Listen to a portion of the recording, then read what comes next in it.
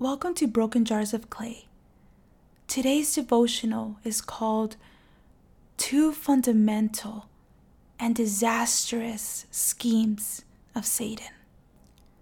Now the serpent was more crafty than any beast of the field which the Lord God had made. Genesis chapter 3 verse 1.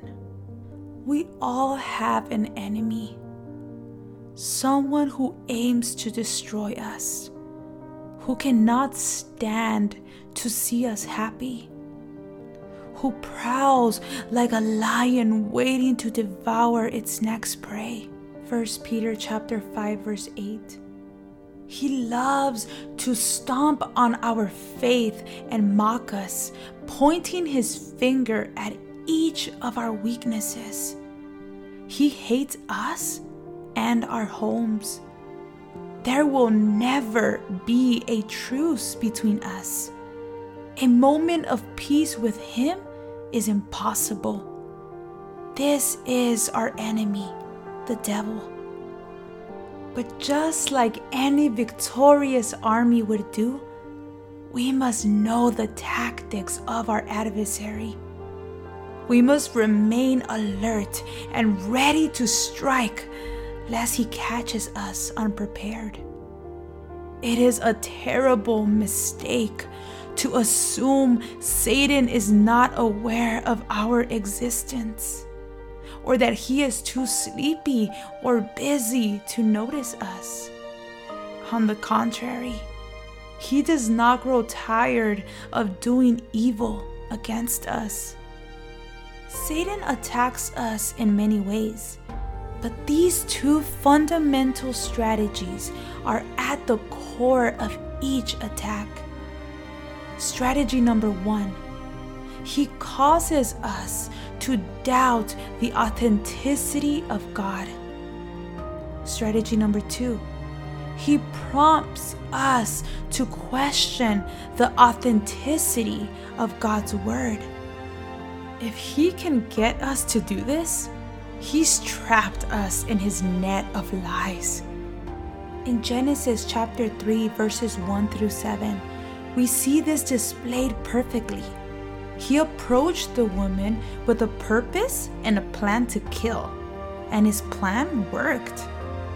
First, the serpent provoked Eve to doubt God's words. He surprised Eve with a question. Did God actually say? Or in other words, are you sure that's what he said? Maybe Adam misunderstood.